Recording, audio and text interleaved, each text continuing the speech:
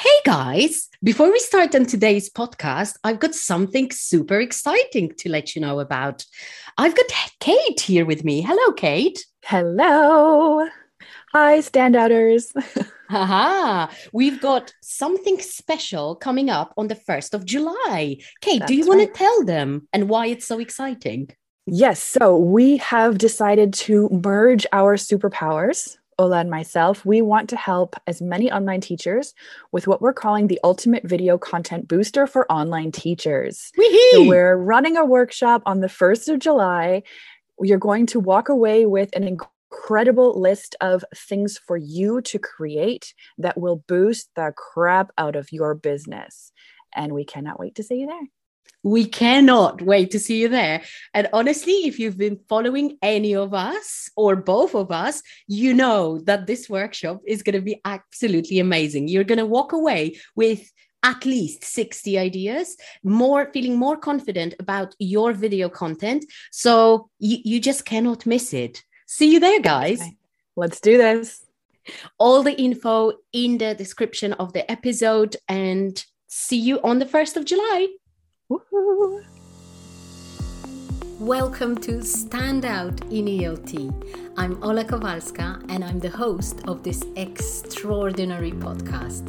I wanted to bring you a platform where you hear from myself and other amazing and inspiring people who have created their success and stand out in ELT. People say that English language teaching is a saturated market, so it's absolutely crucial that you know how to stand out. And I'm going to teach you how to do it. And I'm going to inspire you to take action. So, welcome to this space, and I can't wait for you to stand out and build your legacy in ELT. Hello, gorgeous teacher. How are you? Hope you're doing well.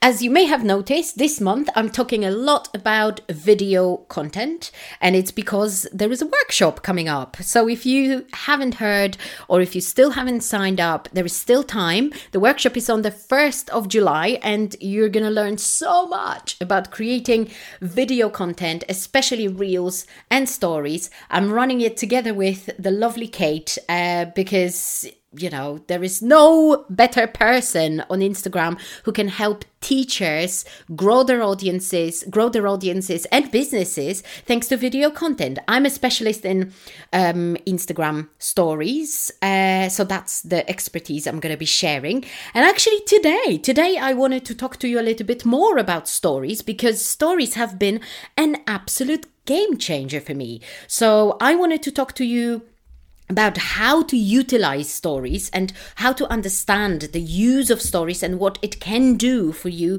if you use them correctly. Obviously, in the workshop, you're going to learn even more, especially story prompts that I will be sharing, and also some best practices. So today is a little bit of an introduction to that, and hopefully it will be useful for you, because if you're not using stories, or if you're just a bit confused about how to use stories as a feature and as a marketing tool and as a great way of connecting with your audience, then you should start as soon as possible, because genuinely stories are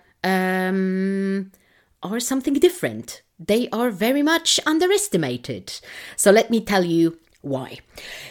If we think about Instagram, I'm going to talk about Instagram, although we all know that, the stories feature is now available on Facebook. It was also available for a bit on LinkedIn, but I'm going to be talking about stories on Instagram because, that's where I think they were born. And I think that's where they still are the most popular. All right. So how are stories different from other types of content? As you may have already heard or learned, when it comes to your grid content, so your content in terms of posts or reels or videos or whatever, it's something where we should have some sort of a strategy for. So there is a little bit of more thought that goes into grid content, especially when it comes to times of posting and things that you ask people to do, like, call to action at the end of every post, or or things that your posts do. So, the previous episode was about content, creating content with intention. If you haven't listened to that, go back to it because it's going to help you think about your content. But stories are a little bit different. Stories have this amazing quality, and that's probably the one thing that I love the most about them. They are something spontaneous. So for all the people ever wondering if I plan my stories, if I ever plan what I'm going to say or promote, I don't. I do not. I am a naturally very spontaneous and impulsive person, so that feature of social media is literally what works best for my personality. I don't think too much about what I'm going to say. I make it useful. So it's not like I just turn it on and just start talking. Obviously, there is a little bit more to it than just that. But the fact that I'm not planning anymore and not thinking about, how will it, come across or what will people think? That doesn't cross my mind at all anymore. And this came with practice. This came with a year and a half now of just coming on stories, experimenting with lots of things. And that's what allowed me to see what works and what my audience responds best to. So a lot of people, and I am really humbled, and I really love that comment, have called me the queen of stories. And I love that because I feel so comfortable with recording stories, with putting up lots of stuff. As you know, if you've been watching my Instagram stories, you know that they are very versatile. I do lots of things. I talk, I post pictures, I post a little bit of my personal life there, and but that's my personal choice. I'm going to talk about it a little bit as well. And generally, people feel connected. People feel very much engaged with my stories. So it's a funny thing with stories because they seem like just a one-way system. So as if you were talking at people and then people not being able to respond. I'm not buying into that because there are so many ways of interaction, and actually the best way and like the ultimate goal that I always have at the back of my head when posting stories is to create conversations. So if I wake up or if I pick up my phone, open my Instagram account, and I see 10 messages in my DMs, I know that I've done something right in my stories. It's not about people responding to polls or questions, although these are good as well. But if people genuinely feel that they feel like asking me a question or more so commenting on something, sending me a message, sending an like a spontaneous testimonial, because that's what people do as well, then I know it's working. So that's something that you should also be thinking about. If people are willing, just out of nowhere, without you even asking them to engage with you in DMs based on what you've done in your stories, then you know that you're doing things right. Okay? So stories are an amazing way of doing something more that a lot of people unfortunately forget about. I talked about it a little bit in the previous episode. It's understanding the follower's journey. So a lot of people a lot of the time focus on growing their audience. So they focus on posting as many reels as possible, as many posts as possible, using a hashtag strategy, using a whatever, so they can get as many eyeballs on their content, on their account as possible. On stories, the goal is literally the opposite. It's not to get as many. No, I mean, numbers still matter. Yeah, they do. But it's not about new people. It's about nurturing the existing people. And that's the part that people unfortunately forget about. So we think that it all starts with, okay, I'm just going to have a lot of followers and then I'm just going to sell something to them, possibly using just another type of a post or a reel, or I'll just tell them that there is an offer. Unfortunately, that doesn't work like that. It's not that easy. People need to feel connected. You may have heard that quote, humans or people buy from people, or people buy people, actually. So that is very much of the case when it comes to educational businesses, because unless, I guess, if you're selling products and you're not really involved in the delivery of your products, then perhaps there is less of a need for people to get to know you and see who you are.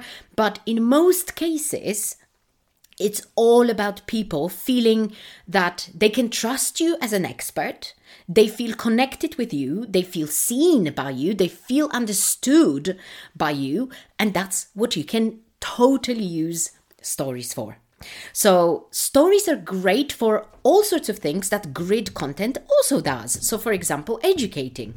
Like recently I've been utilizing this, I don't think it's a new feature, but new to me, feature of close friends. So I've announced that people can apply and be part, for free obviously, of my closed friends list. What it means is that they see my stories in a green circle around my profile picture. So it's only visible to an exclusive group of people, which has so many benefits. I usually give more to those people. So the trainings that I do, and I'm intending to do from now on, are just more detailed. I give people what they want, obviously, but I also kind of tell them that, hey, it is beneficial to stick around, which, it's just a win-win for everybody. They are learning and I am able to share my expertise. So I build my authority,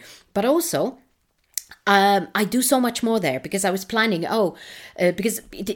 originally I was just thinking, I'm just going to share more trainings with those people, so educational content. But then I remembered my own advice and I thought, hey, but what if those people just felt like they are part of my world, right? And this makes me excited because I want the closest followers, those people who genuinely care about what I do, or maybe are even considering working with me, to be part of my world. That's how I build those relationships, those connections. And if it at some point leads to conversions and sales, that's fantastic. That's brilliant. If not, then at least I know that I've helped someone. Because you also have to understand, and that's a bit of a digression here, that sometimes we do things to warm people up and to kind of make them more likely to sign up for our courses or our products or our one-to-ones or whatever. But sometimes some people will not make that decision. But then you feel that if you are genuinely a person who likes to be of service, which I think most people are, then you have that deep satisfaction that, okay, even if they don't eventually sign up or whatever, at least I helped them. And that literally is my motor. That literally gives me so much that I'm just planning to keep doing that. So think about it that way. How can you make people, and you don't even have to use the close friends feature if you don't want to, because you can do it in general stories. I've been doing that for a year and a half now. The close friends thing is a new sort of experiment. How can you make people feel seen? How can you provide content that will tell them that, hey, I understand your struggles. I understand what makes you tick. I really like hearing your opinions. So encourage people to go on and comment on your stories. Obviously, CTAs, calls to action, still matter, right? And there's so many features now. You can always ask people, hey, DM me, put a sticker there. You can use a poll, or you can use a question sticker, or you can use or you can even ask people to basically use whatever they want, or send questions that they want. They can even like your stories now. Sorry, lost my train of thoughts now. But as we know, I'm imperfect and I never edit this podcast. That's my secret. But that's okay. And people will get engaged. You just need to know what your stories are doing, basically, okay? Are you recording your stories to educate people? Are you recording your stories to build your authority, which could be part of that kind of educational goal? Or are you there to make them feel seen? Because then that means that you also have to ask many questions. Otherwise, you wouldn't know what makes them tick or what causes trouble for them, right? And I want you to think about it much deeper than just language problems, okay? That's why I talk about it so much, and I talked about it on my stories, obviously, last week, is the deep understanding of the problems of your niche is going to be absolutely crucial. You need to understand that those people are not just language learners. They are also people with their own struggles. So the more you understand them, the easier it will be to connect with them. So my recent bid for connection with my audience was bringing up the problem of native speakerism again. So I saw an ad on Facebook and I just posted on my stories what I replied to that ad, and I got 20 messages in response. It was an amazing experience because obviously those kind of conversations, they don't lead to sales. I'm not selling anything. I'm just showing that, hey, I understand this struggle. I have been there, possibly. I want you to know that I share your values. So people who find it sort of relatable, who see that, oh my God, they were also outraged by the post and by the response I got, they are my people. And that's how I connect with them, right? Because if you don't do that, if you don't share your values and even sometimes talk a little bit about controversial things, then it's going to be very hard for people to find you a reliable, trustworthy person. And at the end of the day, personal brands are all that. They are all about trust, the know-like-trust factor. By the way, there is a live in my archives of Instagram where the videos are about know-like-trust factor. So please have a watch of that and let me know what you think. But that know-like-trust factor is extremely important, because then when you sell something, those people will suddenly feel that, hey, it's not only something that I need and an offer that I actually can use for my benefit because it solves a problem for me, but also it's sold by a person who I know is a great expert in their field, but also understands me. So it's such a strong connection. It's an extremely strong connection. So that's what I wanted to say to you when it comes to using your stories for nurturing your audience. But let's not forget that stories are also amazing for sales. They're absolutely amazing for sales. I actually have much better conversions from stories than from any posts, okay? It's important to kind of, use a lot of different channels when you're at a stage of selling or launching something. So you would create posts, you would create whatever. If you do a podcast, you would create a blog post and newsletters and a sequence of emails, all that. But then if you also mention it in stories, it's just this other vessel where people can find out about it and where you can actually authentically talk about your offer. Because what's easier than to create a few spoken stories about your offer, answering people's questions or leaving boxes for people to ask their own questions. Also, it's just amazing for if done correctly. Obviously, it's an amazing way of making more people see that you've got something on offer. As we know, with Instagram content especially, only about 10% of your followers see your content regularly. That's just facts, right? So by putting stuff into your stories, you just make that likelihood of them seeing your offers higher. And so that's something that you should definitely be doing.